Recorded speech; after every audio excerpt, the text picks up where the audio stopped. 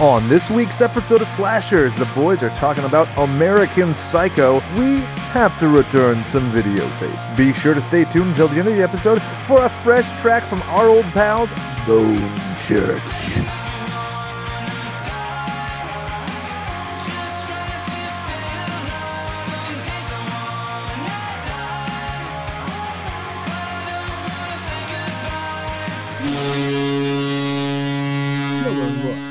I don't like that one.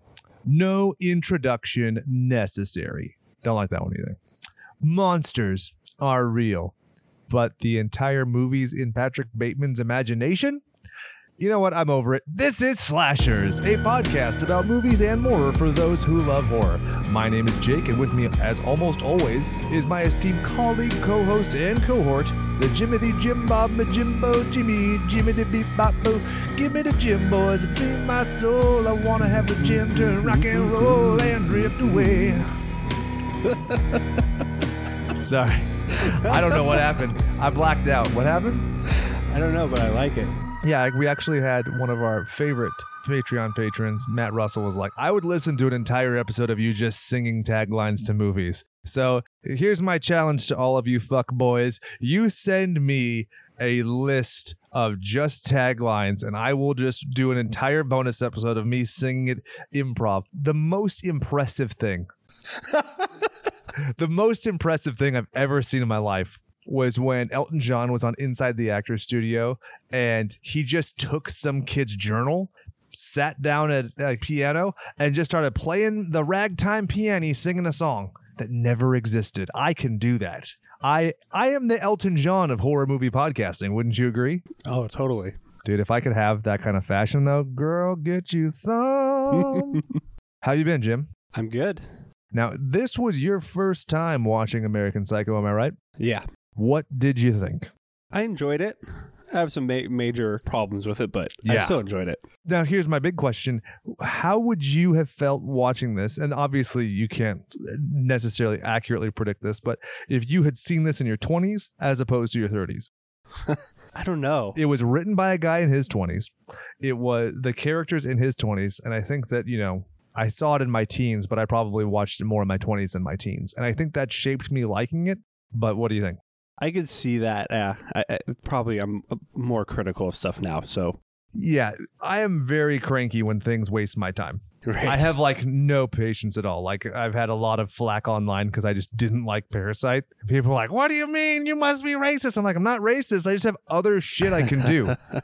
As a parent, as a father, as a husband, as a businessman, as a podcaster, I have so much time in the day. And I just didn't see it. The only thing that happens in that movie that I liked is that some broad gets super kicked down a flight of stairs. Other than that, it's a boring movie. Quote me on it.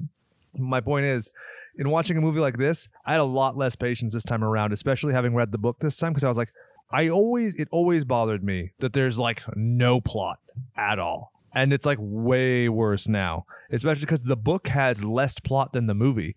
We'll get into that for sure. And it's not very tight. Even at 140 minutes, it's not tight at all. Yeah, it's very loose. Probably because no plot.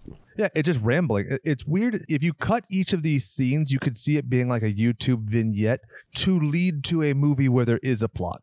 Yeah, these little microcosm scenes, like just the business card scene, just the three-way sex scene, just the scene with him and the homeless man in the alley. If you put those as little vignettes as a commercial for a big movie where it's oh, Patrick Bateman becomes a father. You know what I mean? That could be interesting. Which, funny enough, FX almost did a sequel TV series where it would be Patrick Bateman in his 50s. Sounds terrible. It's in what's called, quote, developmental hell. Thank God. Yeah. That's a good... Did you mean that deliberately? Was that a pun with Jesus? No. Oh, well, good. All right. So shall I get into some of the trivia for this one? Let's do it. Now, I'm going to start with my impressions of the book. And what's very interesting reading it now, Patrick Bateman, and it's alluded to a couple times in the movie, he's obsessed with Donald Trump. He reads his book. He sees him everywhere. He wants to be invited to his parties. It's very referential to Donald Trump. If you read this book now and you didn't know that it came out in 1991, you would be like, you're really hammering it over the head a little hard. Right. Like with the whole trying to be relevant. It's just so crazy to think that when this was written in 1991, Trump was literally like the glowing beacon for the shitty yuppie scumbag, and now he's the president. I'm not getting political. I'm just saying it's so he's weird. still the glowing beacon for the shitty yuppie scumbag. Oh, Jim went there. Feel the burn. Feel. Anyway, in the book, he lives in the same building as Tom Cruise, and there's a super cute scene where he deliberately gets the name of Cocktail wrong, calling the movie Bartender, and Tom Cruise corrects him.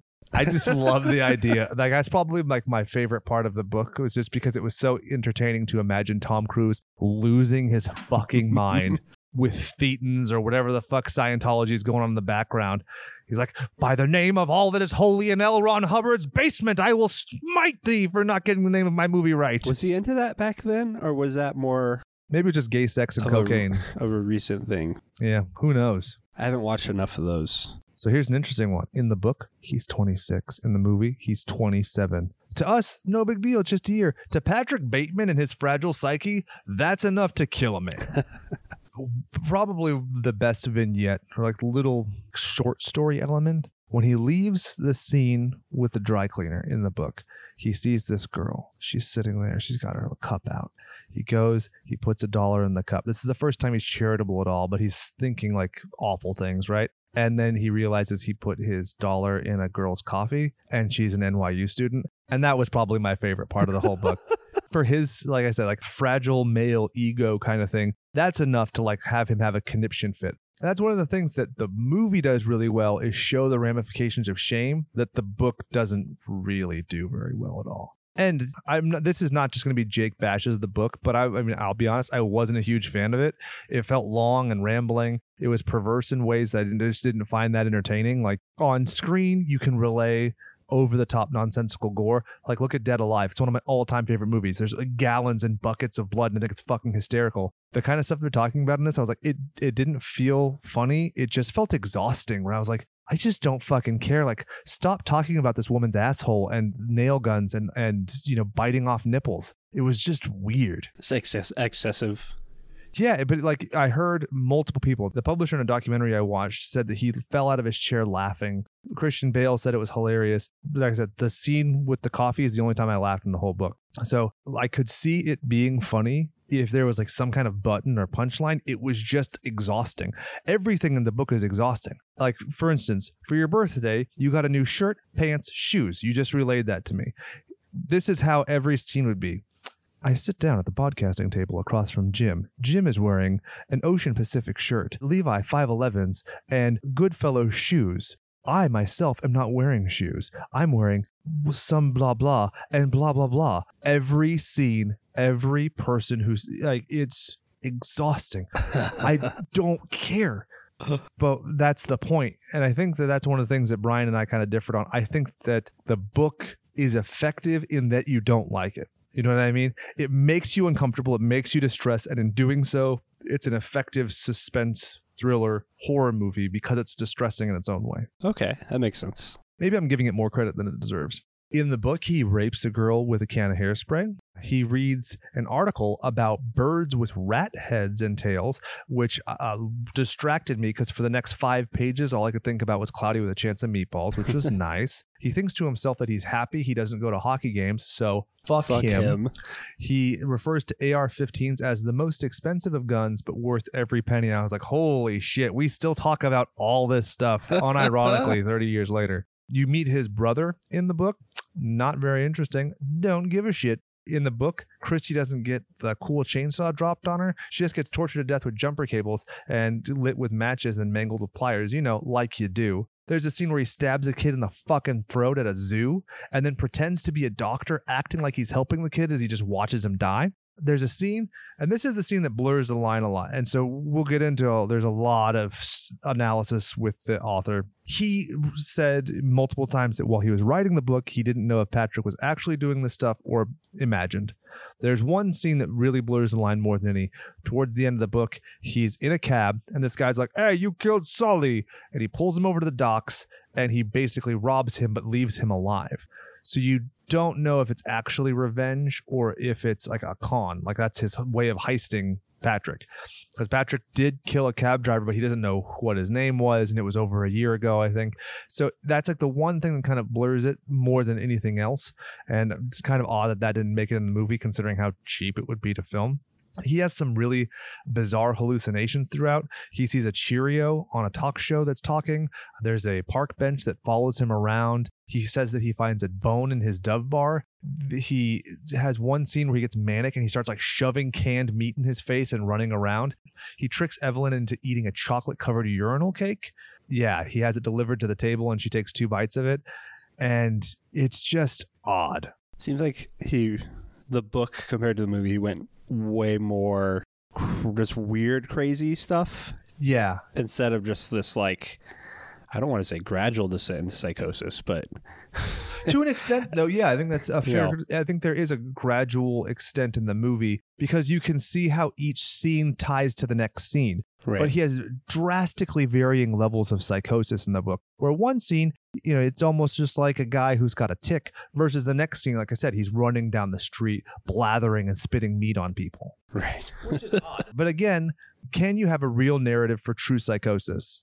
It's very convenient that you would have a ramping up, because what is a psychotic person? Somebody who's flippant and all of these other things. So the fact that it is inconsistent is unnerving and arguably effective, while not pleasurable.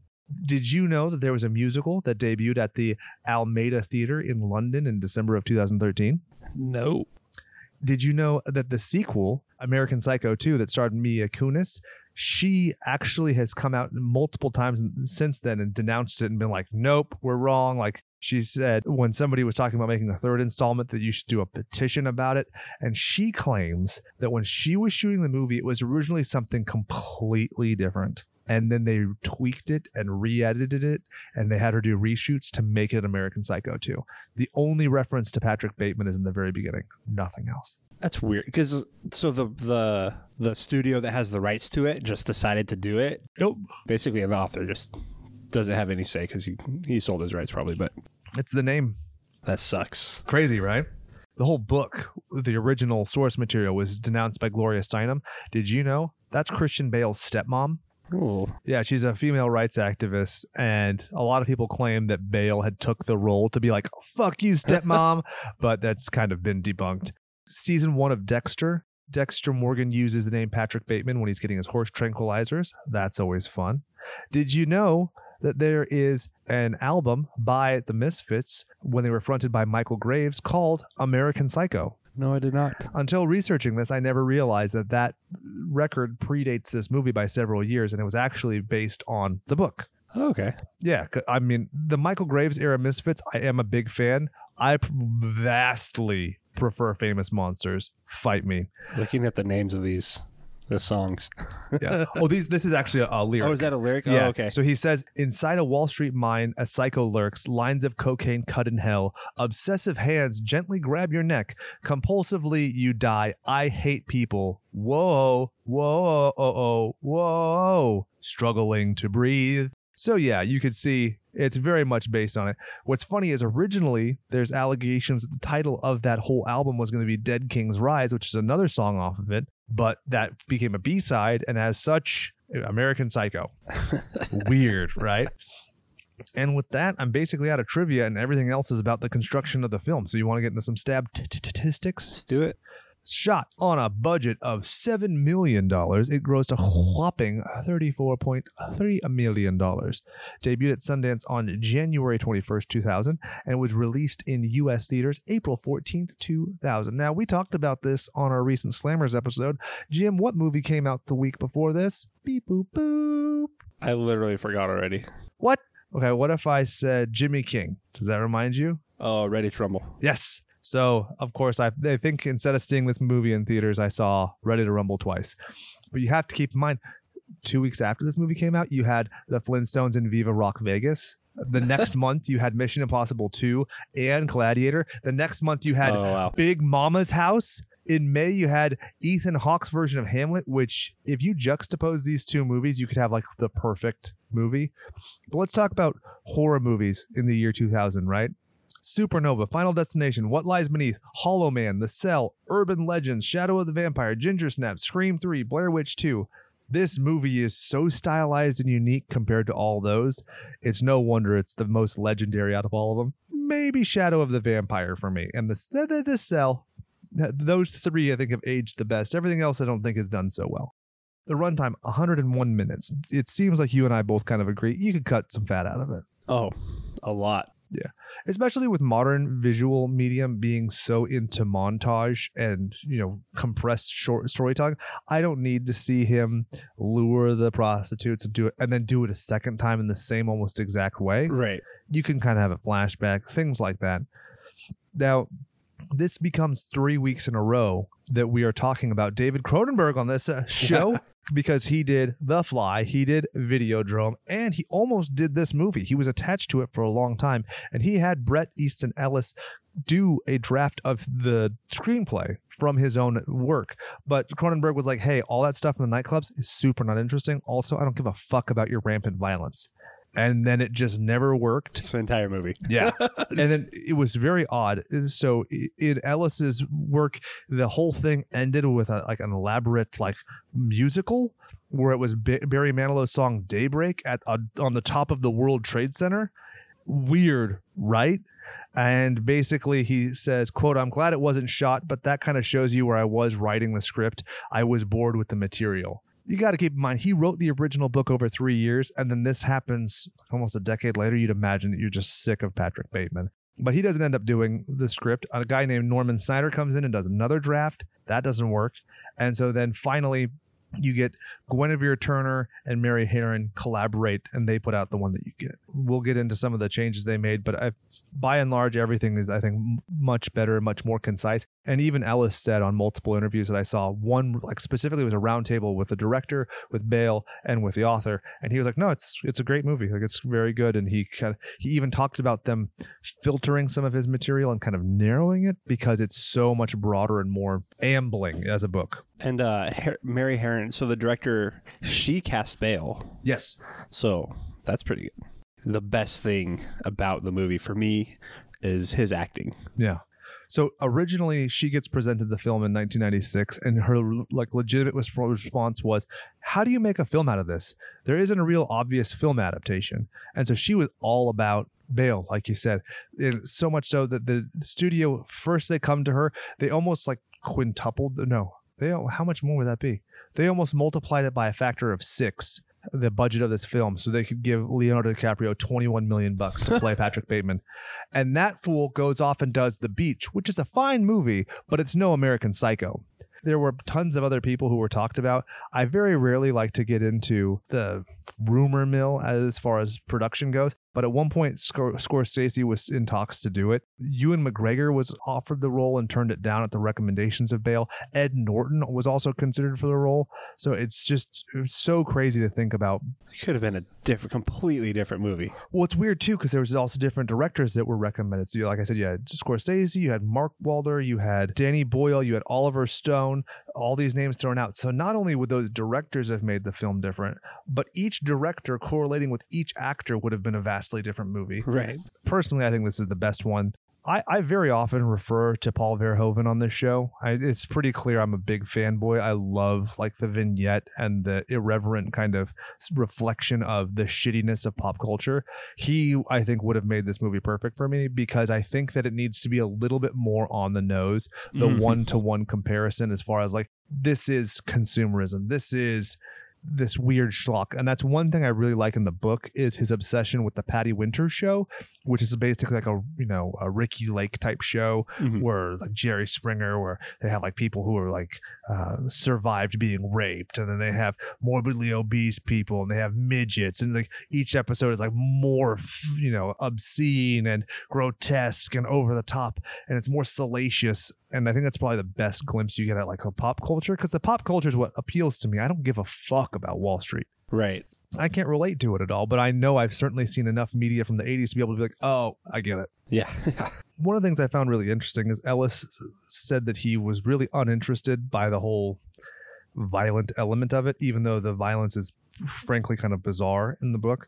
There are multiple different indications of his writing process. Some of it is that it was basically he wrote just this kind of innocuous novel and then kind of added to it when it came to the violence after the fact, kind of when he had a more honed idea of Patrick Bateman, which is weird. But he said that in his perspective, the book is 4 pages of violence, 396 pages of satire. Quote, it was never really about violence.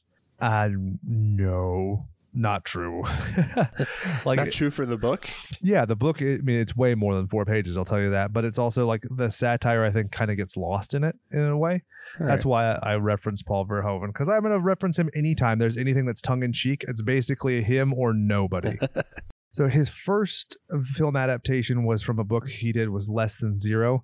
And then after this movie, there was another one for Rules of Attraction. And what I thought was really interesting, I started reading Less Than Zero. The first quote is, people are afraid to merge on freeways in Los Angeles, which sounds bland enough, but really the book deals with interpersonal relationships and disconnectedness and the characters, the sense of ennui, if you will, where he just nonplussed by everything. It's similar to Patrick Bateman in a lot of ways. In the documentary This Is Not an Exit, the fictional world of Bret Easton Ellis that was released in 1999 before this movie came out, that's probably the most head up your own ass self-indulgent thing I've ever fucking seen, where he like shot little vignettes from his books to be in this, and he's talking about it. He seems to be so normal now, because I've listened to interviews of him in his 50s versus then, and I have to reconcile the fact he's a kid in his 20s who's a fucking rock star. And we don't have rock star authors anymore, so no, we don't. Nobody is as unique as he and his like little Brat Pack fans. I was gonna ask how, not knowing anything about him, yeah, and then being like, okay, he wrote this. Like, how fucked up is this guy? And then like, well, so in the documentary, he even sits down with his mom and basically has her like go to bat for him, like, hey, I'm not crazy, right? And she's like, no, you're not crazy. And she seems to like imply that she gets it. He went to private school, and he actually talked about like his sense of alienation growing there, because kids in private schools are so much more fucked up than public schools because they can afford to be. His dad was abusive, and he initially, Ellis was saying, oh yeah, well, Bateman is based on my dad. And then in years that followed, he was like, actually, Bateman was really, me, what I was going through, because he moved from LA to New York. He was originally going to write just some bullshit novel about like Wall Street guys. And as he was hanging out with them and learning about them, nobody ever fucking talked about the business of Wall Street. They were just talking about their house in the Hamptons, their this, whose girlfriend taught her, all of these things. And it was just like pissing contest of one-upsmanship. And he was so alienated and isolated. And that's where the character of Patrick Bateman kind of came from. I mean, there's a so direct correlation to what we see in the movie. Yeah, exactly. And it's interesting because Ellis doesn't really refer to himself as a homosexual or bisexual or asexual or pansexual. He's been in multiple long-term relationships with men. So that's one thing we'll talk about as we get into the movie, the view of homosexuals, and in the book, the hard use of the F word and stuff like that. It's very interesting to see. It very much reminds me of like Chuck Palahniuk, the guy who wrote Fight Club, and some like underpinnings of like homophobia and stuff in his works. But then at the same time, sexual tension between characters, which we'll get into. He described his own narrative as, quote, hallucinatory. In addressing the narrative, he was talking about how it didn't really interest him to answer the question definitively if Patrick Bateman was a murderer or not. He said, quote, it wasn't interesting to me to answer that. It was much more interesting book without that being answered. And I think it's true, because it's a riddle. It leaves you going, huh. So he was talking about even the backlash from this being isolated and alone. People are basically condemning him, saying, hey, this is misogynist, this is evil. And he, from his view, he wrote it to be satirical. He wrote it to be critical of people who are misogynists, but people are taking this as an autobiographical work, which could be, can you imagine how frustrating that would be as a 20-something-year-old? Yeah. Fuck, I was worried about what people were saying on my fucking MySpace wall when I was in my 20s. Forget that. I think the most poetic thing he talked about was, and again, going specifically to the fact he was in his 20s, quote, it was about me entering into the world of adulthood and being very disappointed by what it means to be an adult. It's going on to say, a culture that bows to all these things that I thought were bullshit. So you can kind of see that bitterness becoming, throughout. The book rights were purchased by Edward R. Pressman, who's one of the producers. He purchased the rights in 1992, so the year after it came out. It was already getting a lot of headlines and press from the get-go. So bear that in mind. When we get to the end result, we're talking about production by that point of 8 years. Wow. To think about it. So the music was done by John Cale. The most interesting part about that is he cost nothing. The actors cost nothing. What costs everything was licensing the music. And Whitney Houston, despite actually getting an entire chapter of the book, refused to allow any of her songs to be used in it, even though in the film they still keep the reference to her. And it's even a joke at his expense where you have a Whitney Houston CD. Right. So that's kind of an odd one. I mean, I could see if I was an artist and I saw like, okay, this crazy book, whatever, they're making a movie, they want to use my music. I don't think I would let them. Yeah, I don't think that it would work so well. And you don't want to be associated with that in the same kind of way. There's no upside to it in my view. Especially for somebody like Whitney Houston. Like, yeah. Well, and then also you have to factor this in. Like, if you pitched this movie, if this was your elevator pitch of a movie, who the fuck is making this movie nowadays? Nobody. Right. That sounds like a fucking crazy crapshoot, especially a Me Too movement. But so you put yourself in the mind of 1990s. Somebody's like, hey, I got this book.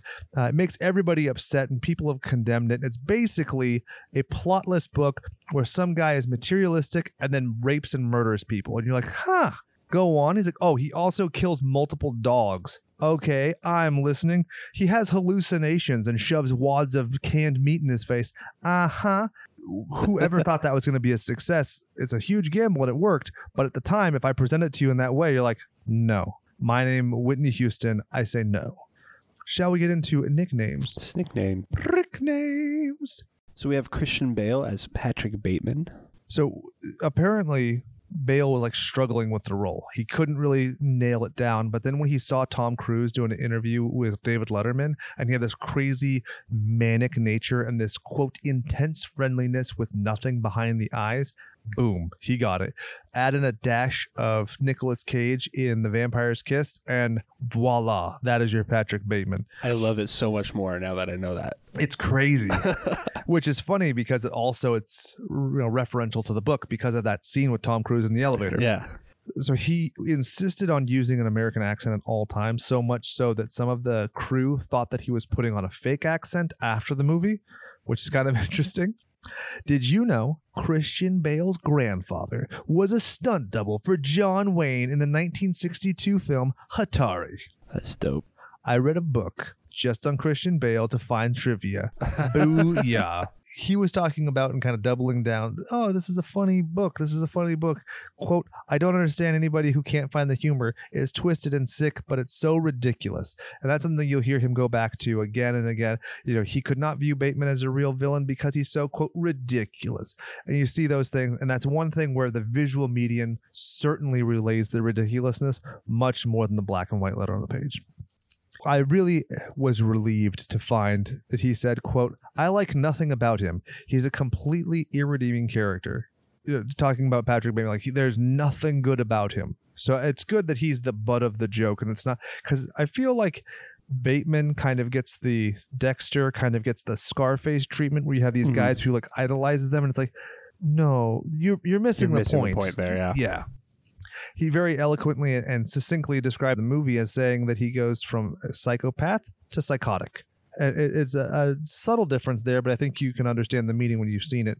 So one thing I thought was really fascinating is as he was getting ready to do the film, people kind of tried to talk him off the ledge and said, nah, dog, don't do this. And one of the references that people gave was Anthony Perkins, who played Norman Bates in Psycho.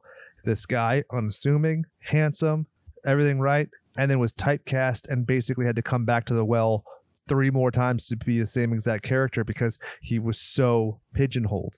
And to think about the crazy range that Christian Bale has had since this movie blows my mind. Not just in terms of the physical toil, like people want to talk about The Machinist, they want to talk about Batman, they want to talk about Dick Cheney. Look at the acting. Right. Crazy to me that he's been able to do this, and it's all mastery of craft. It really just lends to him as an actor. He's so good. It's so crazy. Now, let me ask you this. Would you watch a one-man show where he plays every character? I mean, I might just because Christian Bale. Yeah. But I wouldn't like the gimmick. Yeah, I admit that it's hacky, which is why I even recommended it. But he's just so good, and I like the supporting characters of his friends so much because they're so realized. Oh yeah, I know those people. I've met those people. I've listened to those people drone on ad nauseum. So to see him do it, I think he could do each character. That's what I'm getting at. Is he has the versatility to play every character who's in this fucking movie, down to the 17-year-old prostitute girl. He could play it. I really appreciated that he addressed specifically in a lot of the promotion for this movie, talking about pulling back on the violence. He said, again, succinctly, how do you show any kind of violence without celebrating it? By showing you the grotesque nature of it. Sure, it's supposed to be revolting, but at a certain extent, like, you are celebrating it by giving it a platform, which I think is important because the budgetary restraints, they show the dead bodies. What's the harm in showing him mutilating a fake body? Right? But they don't go to that extent. They show the aftermath because the nature of the violent act itself, you don't want to exalt it. Yeah, I don't know if I agree with that. To me, that extra step doesn't take it into the exalting of it or whatever you want to call it. I just don't. There's nothing. Maybe I'm desensitized. That's because of all the movies that we've seen now. Yeah. That seeing the axe go into the back of the guy's head, like, that wouldn't. It bums me out. Actually, we'll get into it. But in the book, he hits him across the mouth, like sideways, like he swung a baseball bat, and that would have been so much cooler. But obviously, way more expensive. Yeah. But then on the other hand, like, I kind of do like, especially in that scene where it's just the blood just coming up, right? It off screen, like, you're letting your mind kind of create the horror, and then especially for it to never have happened. Yeah, right. And that's actually a theme throughout the movie. If you watch, when it comes to the actual violent acts, are you seeing him hurt someone? When he actually attacks the screenwriter of the film, Guinevere Turner, you see the bloody sheets. You don't see him harm her. When you see Christy, you don't see the chainsaw enter her. You see the aftermath of it. So is he hurting these people? Even in his actions, he's not. I'm trying to think. So the homeless man. You do see him stab him, yeah. That's the only one. But that lends to another aspect of the movie of that. I don't know if we want to talk about it now. Go for it. I've been monologuing. Please do interject. So the vague ending... They allude to it being just all in his head. Yes. With the secretary finding the book, it's like he's just fantasizing about this. I listened to an interview with the director where she says that it's more of he's doing something bad, but in his head it's more grandiose. Yes. And so the things that he's actually doing are more like he's stabbing a homeless guy in an alley and curb stomping his dog. But he thinks he's chasing people with chainsaws and axing them in the head. Yeah, I think that's the one that's very clearly meant to be possible. And I think that's actually a big statement on class status and everything, where even, the prostitute isn't treated the same way, but technically speaking, she has a job. So in the materialist perspective, in the book, it's very pervasive. Every time you see a homeless person, they're flipping them off. They're making a joke. They're taunting them with money. It's very materialistic. And I think that's something that's very big in this movie as well. Only violence you really see is towards somebody who's of a different color. Mm-hmm. I mean, because sure, his first, real words are talking about, his friend being anti-Semitic, but in the book, he drops that motherfucking N-bomb like it's going out of style. It's crazy. Maybe Stephen King or something? Oh, yeah. It's way worse than Stephen King. And of course, I was listening to, at times as an audiobook and reading at other times. And I'm going by this fucking parking thing. And I have to get a ticket from the parking thing. And that guy is black. And I'm like, oh, God, Patrick, not now. Please, not now. Oh, my God. Yeah. I liked Brian. It's unfortunate he's not here because he was talking about how he was listening to the book at work. Someone comes up and talks to him and he's like, at this really fucked up scene, like things are like someone's being raped and murdered. And he's like trying to have a conversation with his coworker while this is going on in his ear. And he's like, it's really awkward. Could you imagine? Obviously, Brian has a huge boner at that point. Yeah. Of course. Just double awkwardness. And then his boss gets a boner and then they like sword fight the boners. It's just very weird. One thing that the director, you were talking about her and her perspective of Bale earlier, she was very happy that he was British because of their understanding of the aristocracy and class structures. And Bale went on to say that he looks at the higher class as, quote, seemingly charmed but then, quote, soulless and vacant. And I was like, holy shit. I've seen enough royal weddings lately to think, yes, this is totally true and correct, even though I have no understanding of your politics. Last note I wanted to make on Bale. He insisted on having Ellis's approval before taking the role, right? So he gets in exact Patrick Bateman costume, meets him at a place in Beverly Boulevard, speaks in an American accent, and doesn't break character. And so after about 5 minutes, Ellis is like, you have to fucking stop. I want to enjoy my food. But imagine how fucking haunting that would be to see your brain creature in 3 dimensions. Right? Especially a psychotic one. Yeah. So I wanted to call him Batman. Yes. Okay. The Batman. The Batman. And then we have the Joker to the Batman. Jared Leto as Paul Allen. Oh, I was in a... He's not the Joker, you son of a bitch. Willem Dafoe. He should have been the Joker. As detective... Donald Kimball. In the book, 1 scene. In the movie, he is the threat of the whole movie. He is the narrative. Because truly, if you take him out, what do you have? What happens scene to scene? No, he just murders people. Yep. And there's nothing. There would be nothing to threaten being caught or found out. I love Willem Dafoe. We can call him literally anything. You can call him the Green Goblin. You can call him the guy from Antichrist who gets bloody splooge. Whatever you want to say. Ugh. Yeah, his wife hits him in the dick with a piece of wood and then jacks him off till blood comes out. Yeah, it's in a movie that I've seen. Not surprisingly, I haven't gone back to that movie in 10 years. We'll do Green Goblin.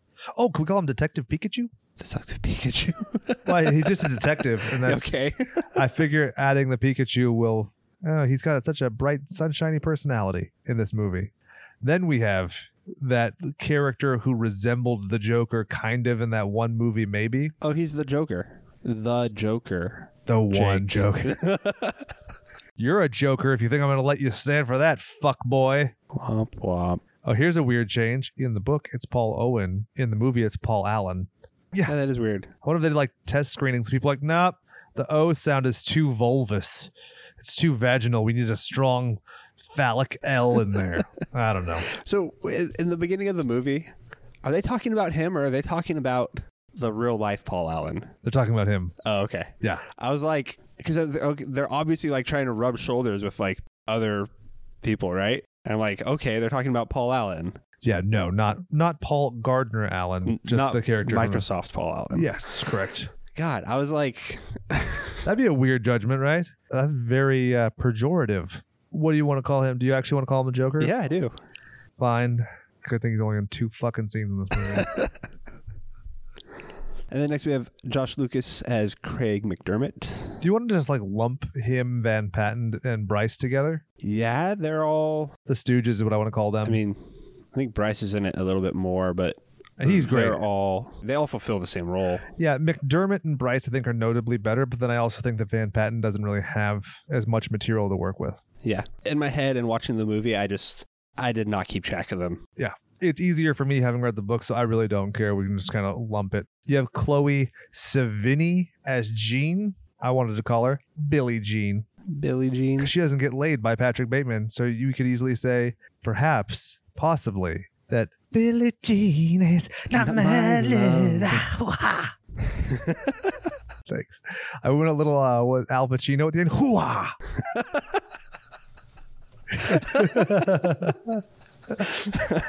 On any given Sunday. Hoo-ah! God. You have Guinevere Turner, who is actually the scribe of the film, as Elizabeth, who is totally fine with him fucking his cousin or whatever. That's weird. Right. She was a little drunk. Yeah. Not really. And she was on ecstasy.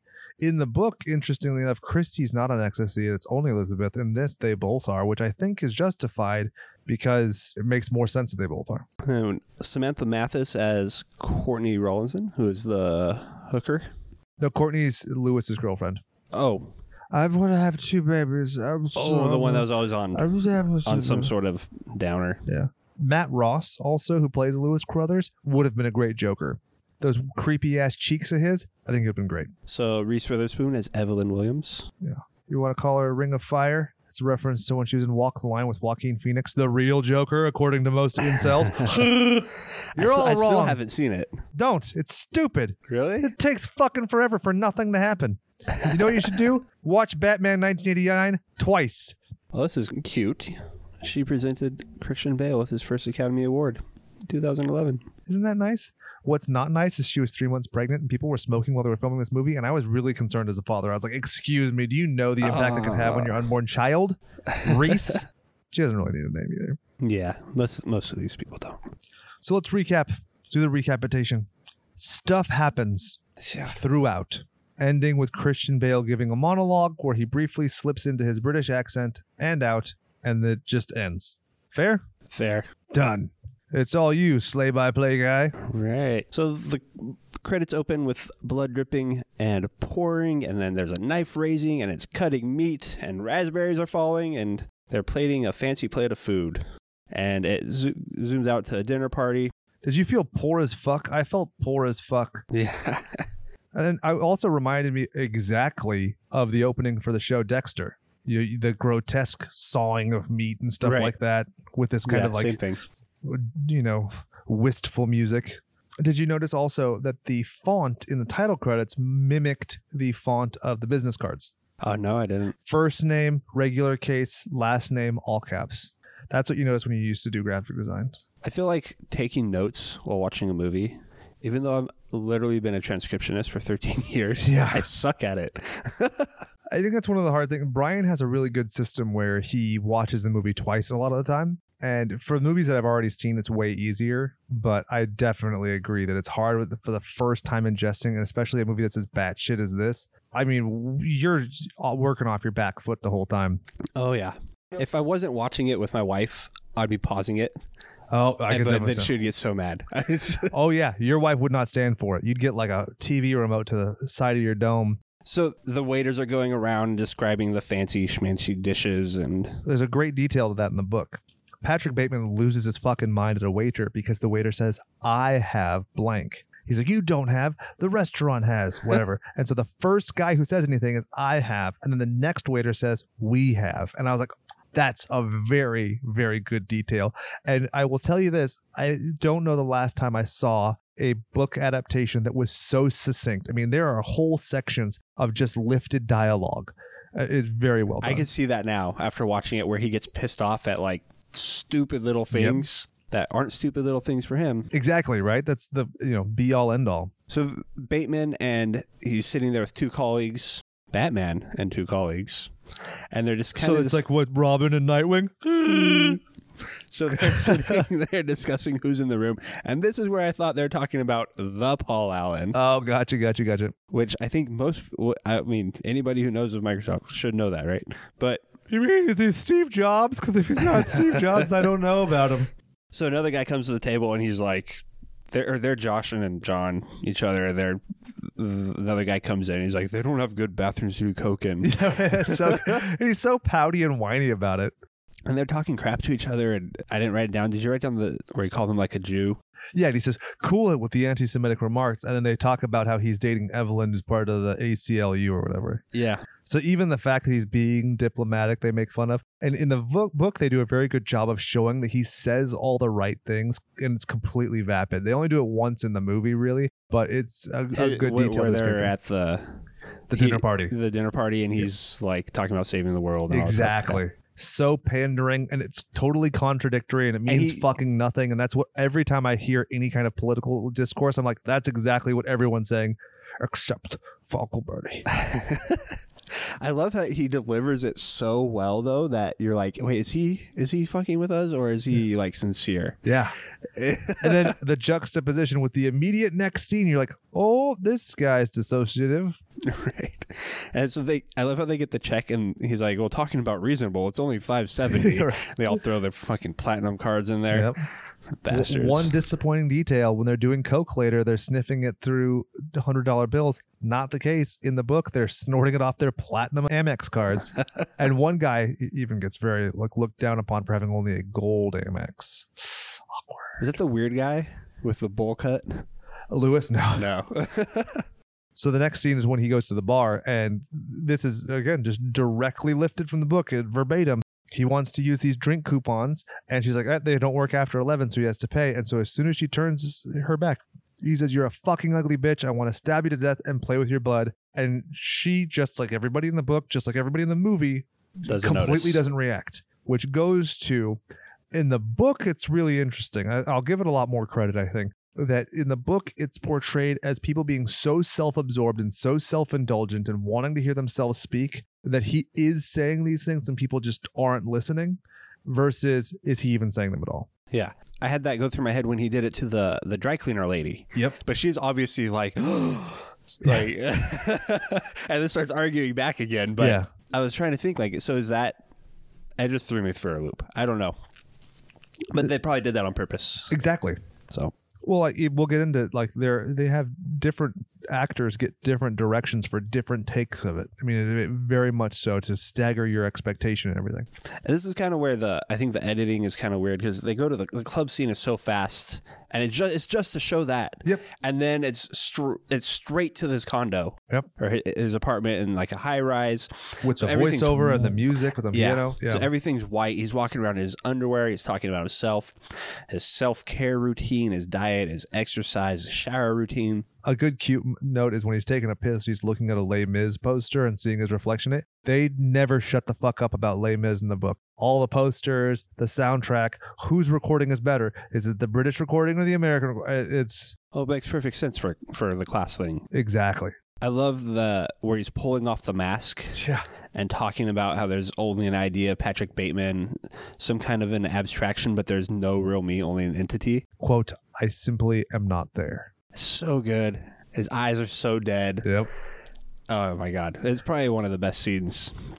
They were actually legitimately nerve-wracked that they wouldn't be able to take the facial mask off. So it's made out of silicone. So that's the way they're able to do it, because they couldn't, find a facial mask that would do that. Yeah.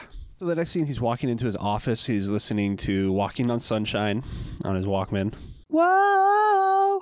Now, does this song what does this song make you think of? Does it make you think of Fry from Futurama? No. Oh, you don't have a soul.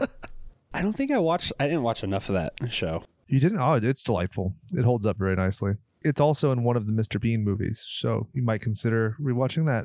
Don't hate me. I'm not a fan of Mr. Bean. What? You are absolutely kidding me right now. Is it because you sent me a video of him that I watched and I thought it was funny, where he was in the he was sitting in the waiting room when we did like Shaun of the Dead, I think, and that was pretty funny. But I just like, is it because you haven't seen him, or just because? I think it's just I don't know, a movie I saw with him just killed me for because it's the American version, you fuckwit. Maybe, I don't know. Americans are dumb. Yeah, we are. You got to go with the British stuff. His show. I can't even get into it. You've wounded me mortally. I'll give it a shot. You need to watch it with me, because you'll just see me howling with laughter, and then you'll want to fit in like Patrick Bateman. You'll just laugh too. Okay. You want to check out my business card? You want to see mine? No. The first like big firm that I worked at, we had these business cards that were plastic, like a debit card. They were that thick, and they could like somewhat translucent and transparent in different parts of it, and had this metallic sheen. My father-in-law still has that card, and he shows it off to people like he's Patrick Bateman. I'm like, you need to stop. This is a bad. Just carry it around in a little metal carrying case. Yep. Dude, don't you love the fucking idea that he carries that whole stupid case to carry one card? I love it. That speaks so much to the excess of the 80s. Okay, so he's walking into his office listening to Walking on Sunshine, and he's going over his schedule with his secretary. Super accurate dialogue. He tells her to make reservations for dinner for 2. She asks if it's something romantic, and he kind of gets... It's funny because he doesn't get mad. He just kind of gets like... coy. Yeah. Yeah. He's like, I'll make the reservation. Right. And that would make it such a good juxtaposition to when she says, you look nice today. And he says, don't wear that outfit again. Yeah. And what's great is I saw a behind the scenes thing where it was the gal playing Billie Jean, who's, talking about her acting process and everything. And I got to see her deliver her, what did you say? I didn't hear you. In like 3 different inflections. It was really interesting to see how like different that scene could have been. I think they definitely chose the best take. That's such a great scene. Yeah, he tells her, you're prettier than that. Right? And then she smiles and leaves, and she totally laps it up. It's so gross. And yeah, their relationship is very different in the book. And that's probably the one area where character development is lacking in the movie by comparison. Definitely. So another quick cut to backseat of the car with Reese Witherspoon. Yep. And he's listening to simply irresistible. As she just blathers on and on. Right. And he's narrating over this that he's trying to listen to the new Robert Palmer tape when his supposed fiance keeps buzzing in his ear. And then she's talking about wanting to get married, and he finally takes off his headset, and she's like, I want to get married. And he's like, he doesn't want to take the time off of work. Yep. And then she throws in his face that his dad practically owns a company, and he talks about he's not going to work for his dad. He's going to do it on his own. And this is something Brian and I had talked about. I wish he was here without a squirty I'm sick boy butt. But he was talking about that he had a theory that Patrick Bateman was actually molested by his dad, which is what you get all of this manic need to be manly, this materialism, this demeaning misogyny towards women, all being very related to that, and why he's so defiantly not going to work for his dad, basically tries to be the exact same person.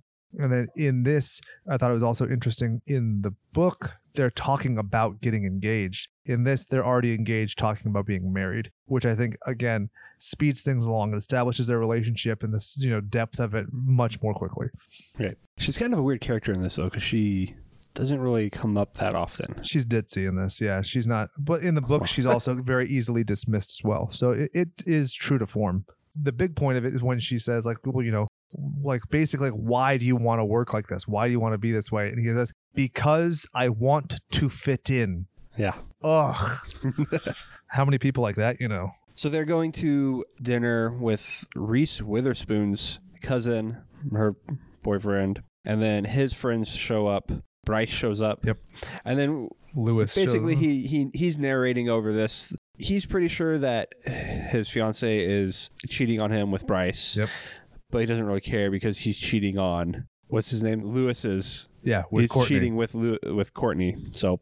And he also talks about the fact that Bryce is the most interesting person he knows, so she kind of gets a pass. I was like, that's hilarious. And then he does the whole monologue about doing good for the world. And yeah, we need to have traditional moral values, but we need to give women a better place in the workplace, and blah, blah, blah, blah, blah. And everybody's just so captivated. And you see the two artists who are like, ugh. Cuts to a scene where he is at an ATM at night. He gets out money. A woman walks by and he approaches her and he comes up next to her and looks at her and says hi. And then she kind of just looks at him and they start walking along. And she gives him that second look. She's doomed because she gives him those hungry eyes the second time. Mm-hmm. And then it goes to him at the dry cleaners trying to get his expensive sheets bloody stains out. They very much narrow this and make it much more breezy in the movie than it is in the book. And I appreciate that because it just feels a little bit more tiresome because he also gets into the girl.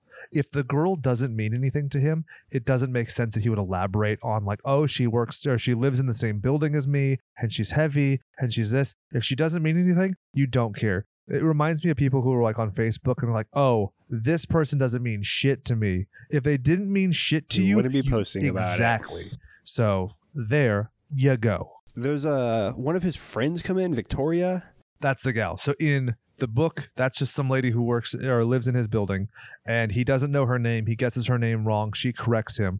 So a lot of the dialogue is the same about him trying to get out and go to some quote unquote lunch meeting, and it just in this they just breeze over it because you never see her again. So what's it matter? In the book, you never see her again. Both of them try to make dates with him. They both get rejected. But in the movie, it's just much. I don't know. I'm talking about it longer than the fucking scene was. Okay, so the next scene is back at his condo. He's on the phone with Courtney. And he's got porn playing on in the background. Sadly, it's not shemale porn because in the book, he watches shemale porn. I was like, how progressive. And when was this movie made? Movie was made in 2000. So there was plenty of shemale porn around. If you knew where to find it. It's called the internet. Have you heard of Malaysia? So he wants to go for dinner. So he calls the restaurant. Dorsia. Yeah. So this is the hottest ticket. And he says he's going to get reservations. So he hangs up. He calls, asks for reservations at 8. And the guy just laughs at him. And this is where you start to see him losing it. Yep. He gets so mad. It's a repetitive obsession he has throughout the book. It's pretty great. And it keeps coming up. And in this, so she's already taken medication. She's going to pass out. And then she hears the word Dorsia and she's like, okay, I'm up. And it's So they're in the car. She's clearly all drugged up. They're at the restaurant. She's falling asleep. It's not Dorcia. well, is that Donald Trump's car? And then she's like, I just want a child, 2 perfect children. And I was like, no, you don't need a child. You need therapy and a puppy dog. No, you don't need a puppy dog. You need therapy and a coupon for nope, that's not a good joke either. I'm trying to say something that doesn't sound psychophobic, so I'm just going to say you need therapy. Boom. So the next scene, they are at the office, and this is where we meet the Joker. Yeah. We learn of like the mix-up where he thinks that Bateman is a guy named Marcus, and then this is also where they compare all the business cards. Yes. For the first time. One guy pulls it out and they like explain it or whatever. And it's such stupid, subtle differences. Oh, it's beautiful. I love it so much. Funny. One of the things that's great. So you have Paul Allen. He says that he wants to play squash with one of the other guys, gives him his business card. So it's not even a 1-to-1 him to Bateman, right? So that prompts Bateman to say, oh, look what I have. And he talks about, I love the fact that the color is bone. It's a subtle hint because everybody else says like, oh, it's white, it's eggshell, whatever. It's very banal. And they're talking about the typefaces. Did you notice that every single card misspelled acquisition? No. Yes. I was too busy on them all being vice presidents. Yeah, that's another good point. So it shows that like they don't care about the substance, they just care about the presentation. Right. That's true to form on all of them. They go around, and then so Van Patten's card is more successful than his. And he's like, why don't we see Paul Allen's card? His vocal inflection on this is perfect. That quavering, the way he drops it. This is the scene of the movie. Like, it's weird that the slay of the game is a scene where he's holding a piece of paper. Right? But it's the best part of the movie. I could watch this scene daily. Yeah, he gets like shook. That's the only way I can put it, right? Is he's like, wow, I am nothing because of a fucking business card. Exactly. It is his identity. It's not just his namesake. It's his fucking identity. And it's not the objective value of the thing. It's the fact of somebody's perception of it. You know, I'm going to get onto a rant here. You'll like this, even though you're a married guy. Whenever I have a friend who's pouting about how a girl doesn't like them, I always talk about this. Let's say your favorite ice cream in the entire world is mint chocolate chip, right? It's your favorite ice cream. Boom. Did you know that? Was I accurate? Yeah. Sweet. There you go. I just know you on a metaphysical level. So mint chocolate chip ice. I can offer you the best cookies and cream in the fucking world. It doesn't matter. It's not mint chocolate chip.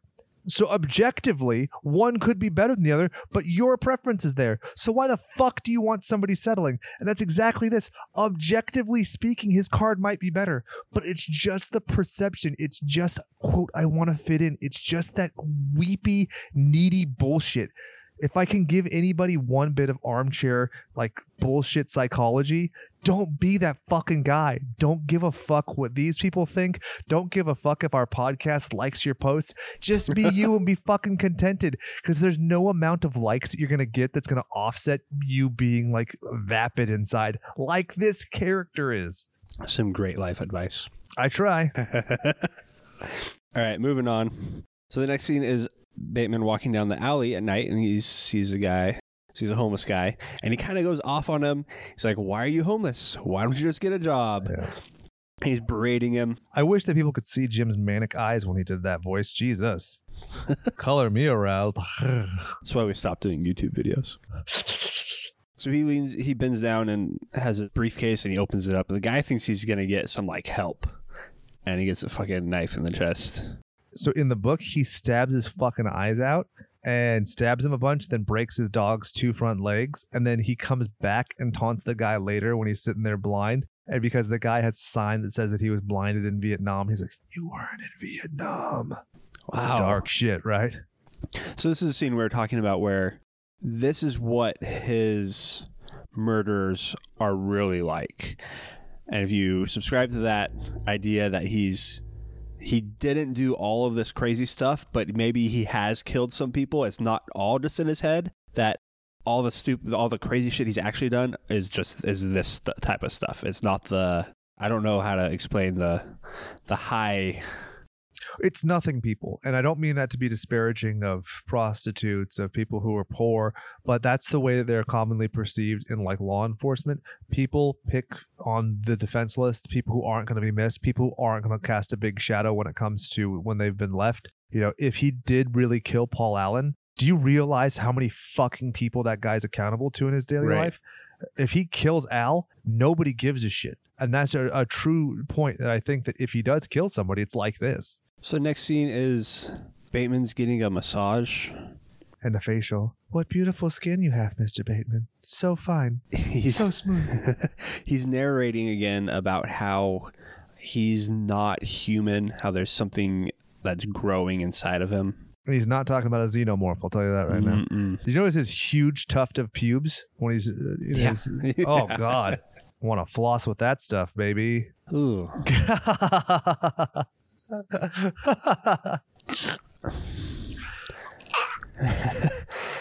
So the next scene is at a Christmas party, and he's talking to Paul Allen. Paul Allen calls him Marcus again, which sets him off, and he's like, hey, like, we should go to dinner. Yep. So he's already, you know, the gears are moving in his head. He's setting it up. And setting it up under the guise of being Marcus. And so when Evelyn comes up, she's like, why is he calling you Marcus? Mistletoe alert. And showing that insincere cover-up. One very startling difference from the book. In the book, it's not a short Asian man who's the waiter. It's actual dwarves. She has paid short people to walk around and give out hors d'oeuvres. And it really stuns me that that's not in the movie. Oh, my God. So they go to dinner. It's like a... Texarkana, yeah. So not what Paul Allen was expecting. I could have gotten us into Dorsia. So he's like kind of asking him how he got this high profile account. The Fisher account, he's getting Jared Leto drunk. And then since he thinks that Bateman is Marcus, he insults Bateman, and which even just sets him off more. Can I tell you what I thought the twist was going to be the first time I saw this movie when I was a kid? I thought that it was going to be that there was no Bateman. That Bateman wasn't even Bateman.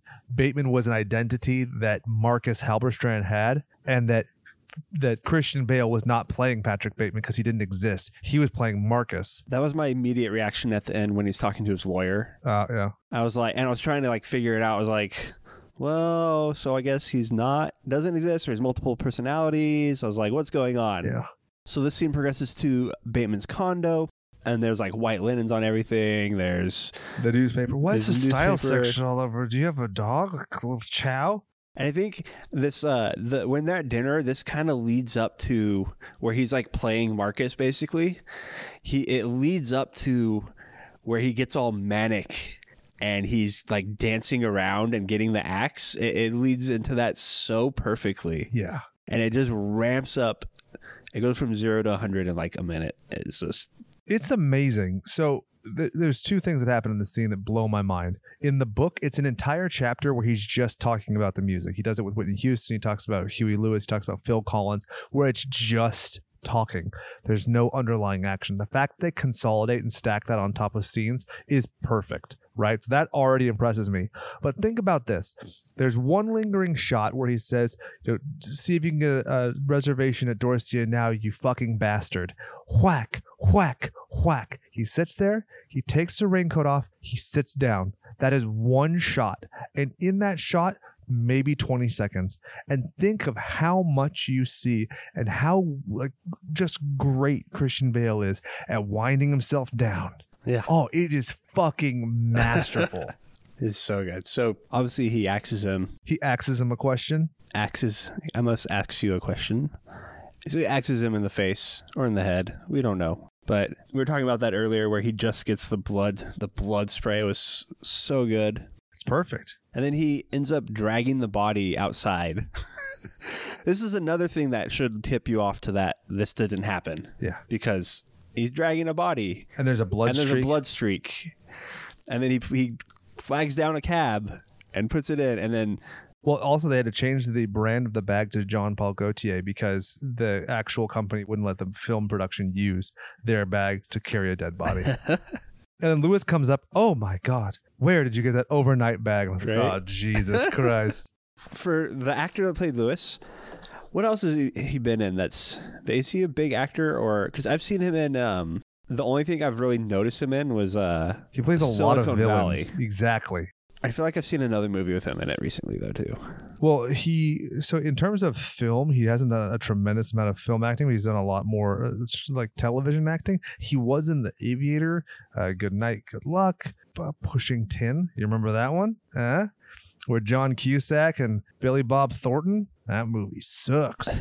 He was in Face Off, 12 Monkeys, American Horror Story, Silicon Valley.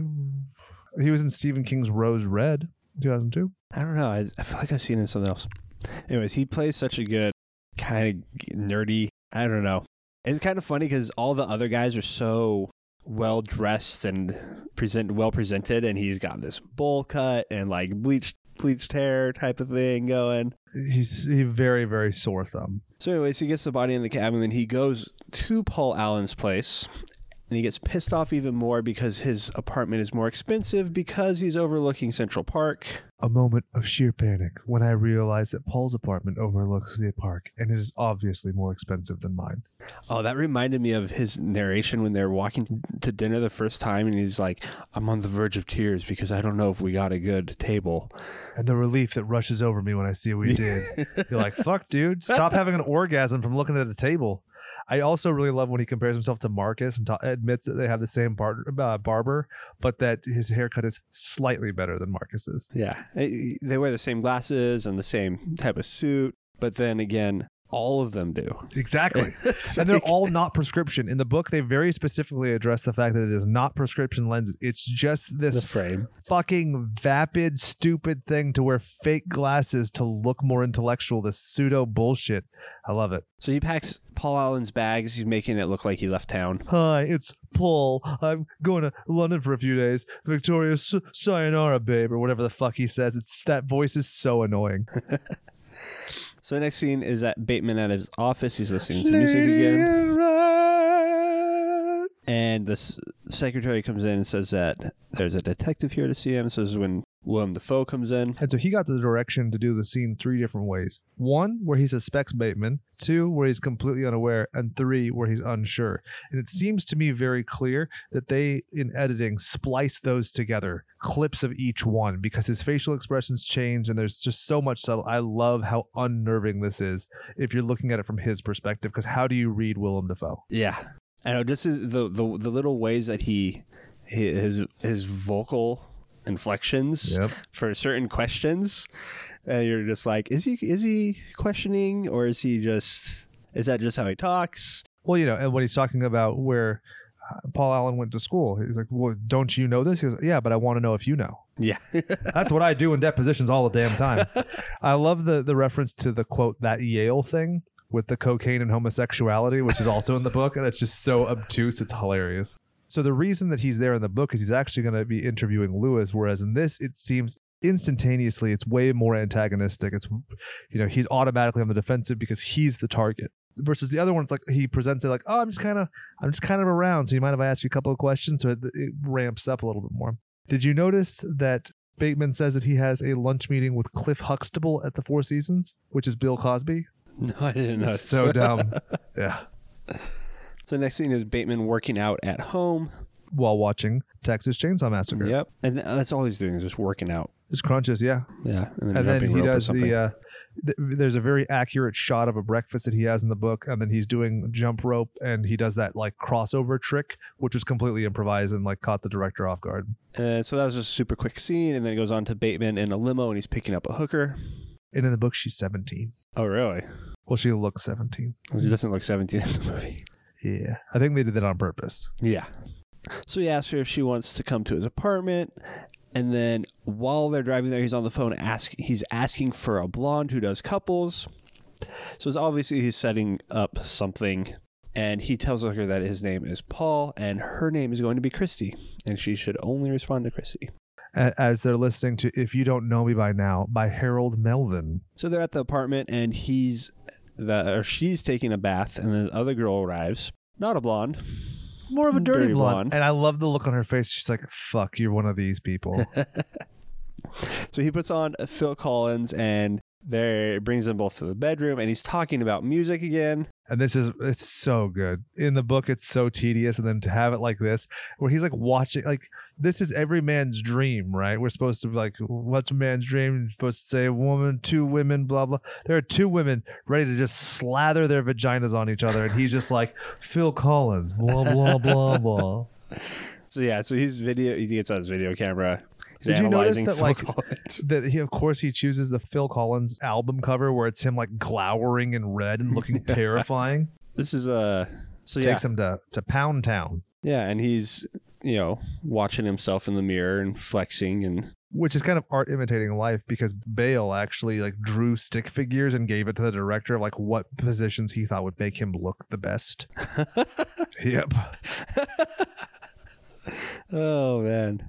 So in the book, after they have sex, Christie touches his wrist and he says, "Don't touch the Rolex." But Rolex was like, "The fuck you will use our name." So he has to change it to "Don't touch the watch." It's funny. And then so yeah, they wake up like whatever, sometime later. She touches his watch. She gets mad. And then he gets up and goes through his drawer, and there's like a bunch of like, I don't know, knives and torture devices or whatever it is. And then Christie tries to leave, and he's like, what do you say? We're not done yet? Yeah. And then it just cuts to them leaving. Thank God. But one of them had like a bunch of scratches on their back. Yep. So I don't know if he abuses the fuck out of them. Yeah. And tortures them. But they were like, but he knows to go. But he paid them. Exactly. And because they're prostitutes, this is what I mean as far as like the less than dead or whatever. Because they've engaged in an illegal act, the only way they can report him is by saying, "I'm a prostitute. I was doing something illegal." So he knows that. So that's why they live. Gross, right? Definitely. And then it's on to Drinks with the Boys, and they make the joke about women having personalities. Oh yeah, I know. There's no smart women. Oh God. Yeah. Or if they are smart, it's because they're offsetting the fact they're fucking haggard looking. Yeah. But here's a weird one. Van Patten is the first one to use the word hard body, which in the book is every fucking woman who's hot. Oh, there's some hard bodies over here. And, oh, she was a real hard body. I was like, Jesus Christ, come up with anything else. I like how Bateman in the scene brings up Ed Gein. Gein? Gein, yeah, is the way I've always heard it pronounced. He pronounces it Gein. I think, Gein. But what's even weirder, that's not an Ed Gein quote. That's an Edmund Kemper quote.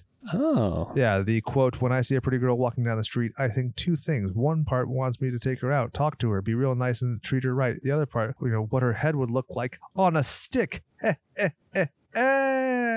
So Lewis shows up, and he wants to show off his business card, which sets Bateman off again. Because it's got gold filigree, and you're like, what the fuck, man? So Bateman goes to the bathroom and puts on a glove, and he's going to grab Lewis by the neck. And then he just kind of puts his hands on him, but then not really. And then Lewis turns around and like kind of removes Bateman's glove and then kisses his hand and totally comes onto him. Yep. Which freaks Bateman out, and he goes to the sink and washes his gloves. And he's like going to leave in a hurry, and then Lewis is like, "What's wrong?" And he's like, "I have to return some videotapes." So this is a part that Brian brought up in terms of our discussion about his theory that Patrick has been molested by his dad, is that he has every opportunity to kill Lewis. He can kill Lewis multiple times thereafter. He never does. Right. Because he's a closeted homosexual. And then his reaction to that. Yeah. In the book, there's a whole scene where they're in a store and Lewis is literally like holding on to Patrick's leg and he has to like drag him around. It's very weird. But that scene's even weird too, because that one really leads me to wonder this question of his perception of people as well as like the gross things he's doing, because it seems like everybody's in love with him. Evelyn's in love with him. His ex-girlfriend Bethany's in love with him. Jean's in love with him. Lewis is in love with him. To the point where you start to question, like, do people even like him?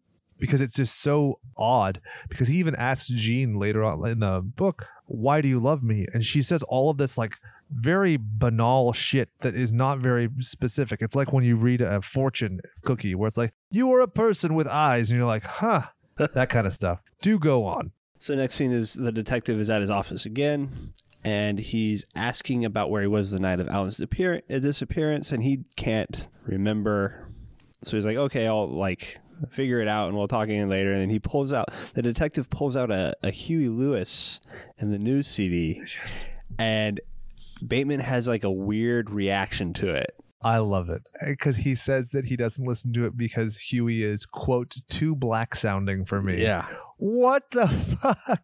So the next scene is him and Courtney going at it. Raw to the raw to the raw to the raw to the raw dog.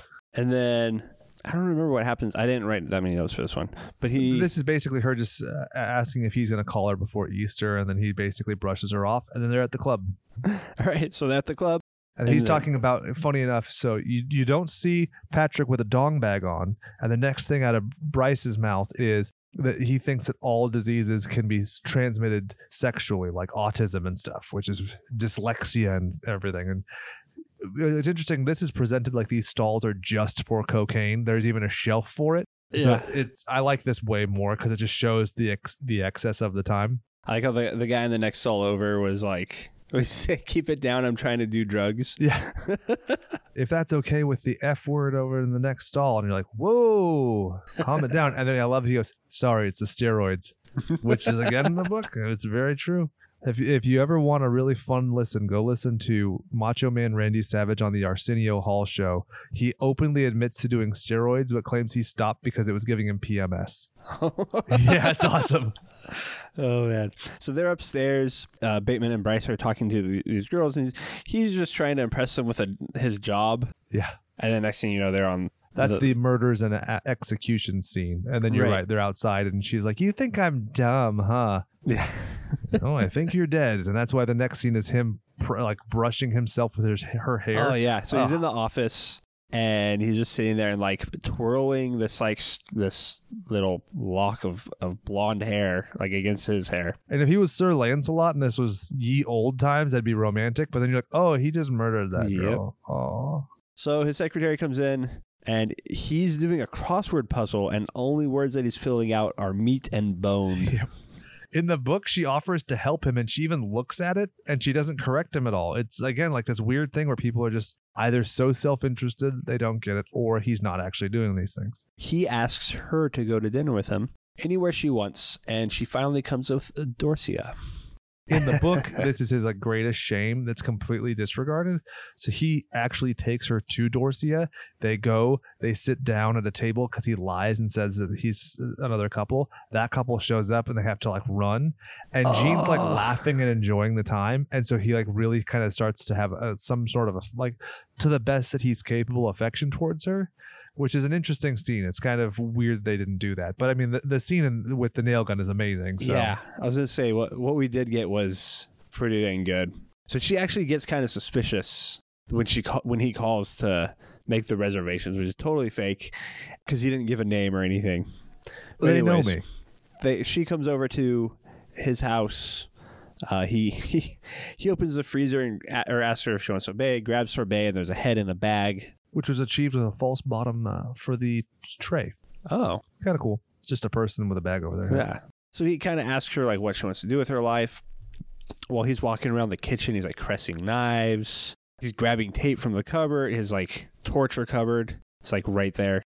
And then he grabs a nail gun and walks around the back of the couch and kind of points it at her head. And then the phone rings.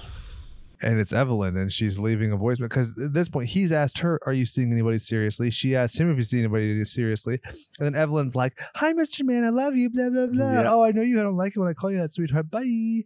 And she's just like, "Oh, well, my snatch is dry now. I better leave." And he's like, "You had better leave. I don't want to hurt you." And he is meaning, "I'm going to shoot you in the fucking head with a nail gun." And she thinks he's talking about the pain of the heart. And it's clear, he's so struggling to keep it down, and he's just he's Eddie Murphy in Bowfinger. Keep it together, keep it together, keep it together, keep it together, keep it together. You know what I'm talking about? The Laker Girls. Go watch Bowfinger. Everybody, pause the episode, watch Bowfinger, come back because I'm hijacking the rest of this episode. All we're going to talk about is Bowfinger for the next 20 minutes. So the next scene, he's at dinner with a detective. He asks him again what he was doing the night of Alan's disappearance. And then you find out that Marcus, according to his date book, says that he was with Patrick Bateman, thus giving Bateman an alibi. But that's not the case. But again, it's a situation where these people are so interchangeable on their identities. Nobody knows who everybody is, but everybody's obsessed with their perception of these people who they don't know. That's the crux of their being. And so the like wave of relief that washes over him is pretty great as they finish the scene. Next scene is going back to pick up the same hooker. She doesn't want to get in. He says, I just want to talk, so get in. And she mentions that what happened to her last time, she might need surgery. She eventually does get in, and he writes her a check, and then she gets back out of the car. And then he follows her and offers her like a wad of cash. Reminds you of playing Grand Theft Auto at all? Yep. Yeah. Beep, beep. So she gets back in the car, and then his friend Elizabeth is joining them at the apartment. So they're in the apartment, and... So then that's when he spikes both their drinks with ecstasy. Right. And he's like, why don't y'all fuck? And yeah, he's talking about Whitney Houston. Yep. And they laugh at him, which is great. Yeah. So he's getting them to make out, have sex, and so they're having sex. Like you do. And the hooker, so I'll call her Christy because that was her assumed name. So Christy, she like tries to sneak out, and she's like backing up, and then like she like sees the like blood, and the girl Elizabeth starts like screaming, and there's just blood all over the sheets. And so I don't know. I guess he was trying, like, was he biting her or something? Yeah. In the book, he like bites her tit off. Okay. Yeah. Because they don't really show anything. And then she starts screaming and running. And this is a crazy chase scene. She's amazing. Like in Hollywood, think about how rarely you see somebody look truly unattractive. And I'm not trying to be mean. I'm trying to be like, there is no poise. There's no delicacy to what she's doing. She is stomping. She's squatting. She's screaming. She looks so desperate and manic. It's a very good job at being effective. Like she is truly afraid. There's no pomp and circumstance. Like think about movies where you see like somebody like Angelina Jolie, like Tomb Raider, right? Okay. Yeah. She never looks bad. Yeah. Are you fucking kidding me? People are shooting guns at you. There's explosions. You're riding Sea-Doos and you don't look scared at all? Get the fuck out of here. So she's running. She's running in different rooms. There's dead bodies everywhere, and they're in the closet. Love it. This is your, Halloween House of Horrors. He's running after her naked, catches her. He like tries to bite her leg. It is so gross. And then he grabs a chainsaw. She kicks him in the face, though. She kicks him in the and face. He's like, not the face, you fucking bitch. He grabs a chainsaw. He's running down the hall, buck-ass naked. With his dick in a sock. Did you know that? No. He apparently liked standing on set with just his dick in a sock when they were filming that. And people were very uncomfortable by it. Oh, my God. Well, if you're going to cover a guy in blood and make him run down a hall, just let him do it. Yeah, for sure. So she goes down these circular stairs, and he's aiming the chainsaw at her and like following her down and like timing it out, and then drops it. And then you see her. Oh, his scream too, like where he's just over the banister. Very Green Goblin. And so we see her at the bottom where he like impaled her with the chainsaw. And then it goes to the next scene. It was like, what is it, like a macaroni grill or something where he's like drawing on the tablecloth? Oh, yeah. I don't know what the fuck's going on there, but it's hilarious. So he's at dinner with Evelyn, and he's drawing a girl laying down. He's a very good artist. It's not bad. I'm not mad at it. With crayons. Yeah. One of the things I think, so he starts breaking up with Evelyn at this point, and one of the cruelest but also most blunt and succinct things he says is, "You're not terribly important to me." Yeah. What's crazy about that is I love the honesty, but that is so like calculated to be like the cruelest thing you could say to somebody in that status. And so she starts crying. In the book, he's like, "You don't even drink beer." And she's like, "You don't even drink beer." And then so she orders a Corona to try and please him.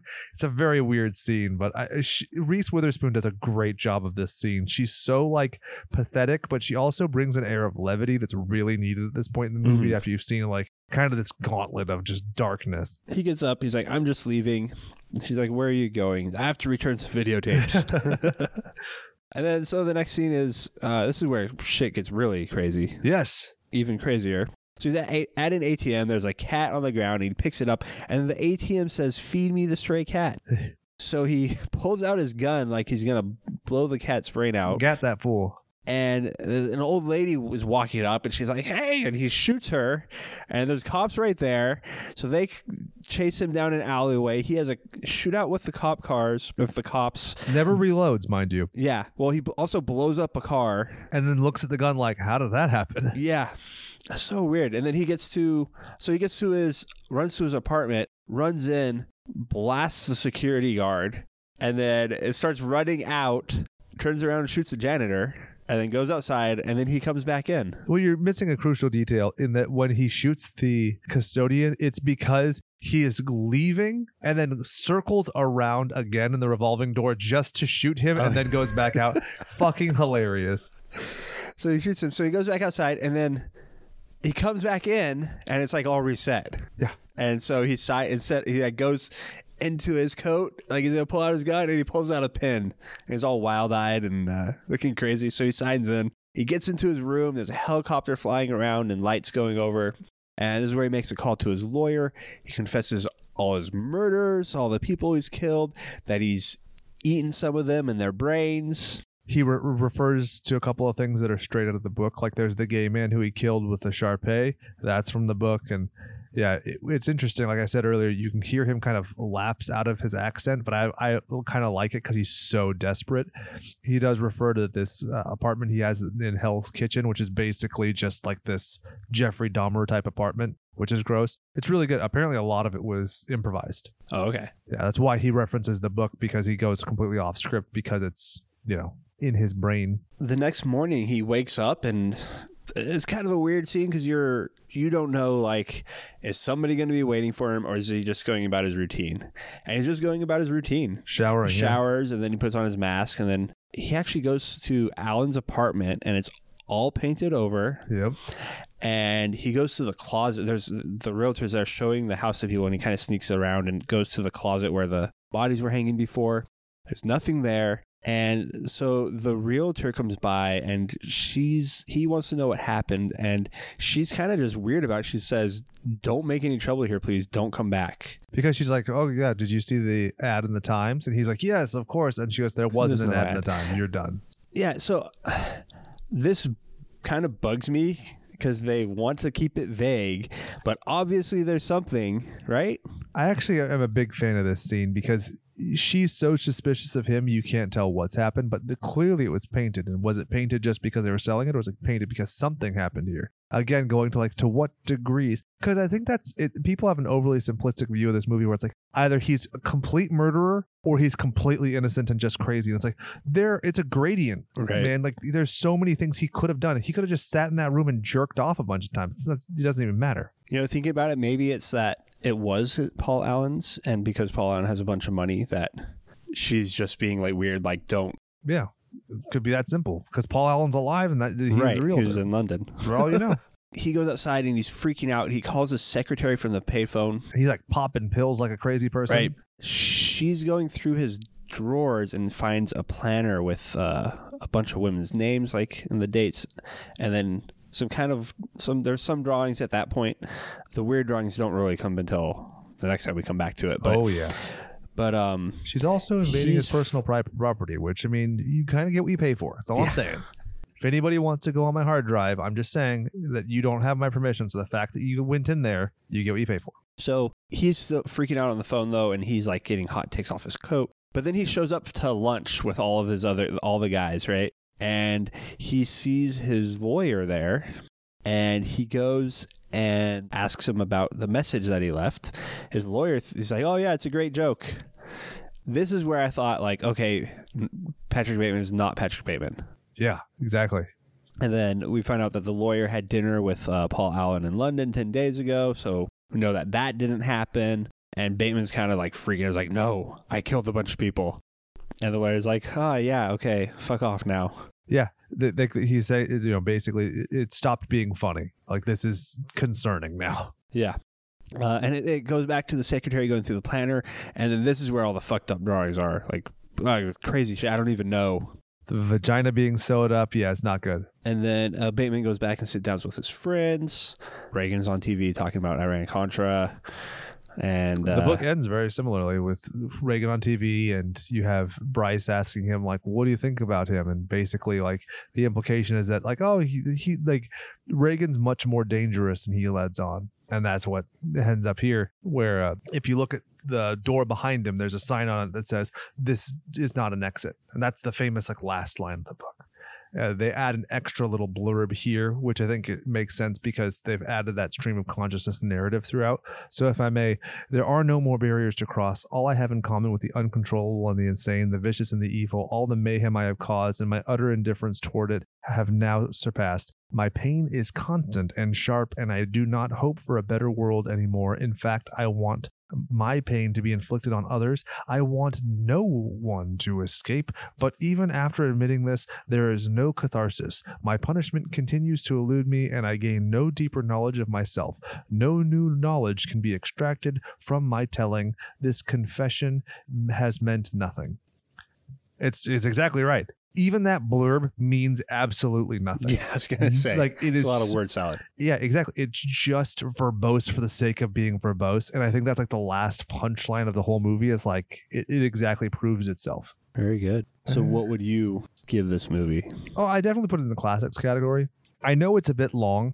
It's a little bit self-indulgent. It's kind of pandering and whatnot. And I think that you have to look at the cultural impact and people looking at it and kind of revering it for the wrong reasons. But even taking those things aside, it is so well acted. The scenes are so well constructed. The acting is great. The set design is great. The costuming is great. It feels like it's the 80s. Even like the lighting in these scenes, it just reminds me of that time period. So even if you don't like the substance, and I could totally see how it's not palatable, because even to me there are parts where it's questionable, and I really am against, violence against women and blah, blah, blah. Even if all that is, it's still so well executed, you have to give it the credit. Even though there's no, like you're talking gore and stuff, you're not seeing actual on-screen death, but it's horrifying, it's unnerving. Absolutely. Classic. Yeah. Is it the best classic? No. I think The Fly is way better than this, but I would still watch both gladly. I mean, I've seen them both multiple times, so I'm good with it. Yeah. So I give it a classic too. Well, that was easy. Yeah. Perfect. So I'd like to plug before we go that we have The Slammers, which is an ongoing series where we pit horror icons that we've made in the classic WWF No Mercy game on Nintendo 64 in a tournament against each other. We're doing that every week leading up to WrestleMania. At the end, we're going to be doing a pay-per-view, which is a long stream format, which is going to be probably just on YouTube at this point, where we're just going to entertain ourselves with a pay-per-view style event called Slasher Mania, which you don't actually have to pay for. So it's no pay, all view. It's FPV. Yeah. Free preview. Free preview. I love that. And yeah, you can always reach out to us online, slasherspod@gmail.com. For those of you who've rated, reviewed, subscribed, I thank you. I would love to be able to put ourselves and say, at the end of every episode, we're going to read a lovely review at the end and be like, oh, Billy from Nantucket says that Jake's the funniest person, and also his singing is great and he should never stop. But we don't have enough reviews to where I can do that effectively. I'd run out in like a week. So that's what's going on there. We have a Patreon. If you like to support us. If you don't. But just by listening, you're supporting in your own weird way. So thank you for that. Jim, do you have anything to say to these goons? Beep beep fuck boys. For Jim, for Brian, for everybody, I'll remind you to go out there and do something you love. And remember that all work and no power play makes Jack a dull boy.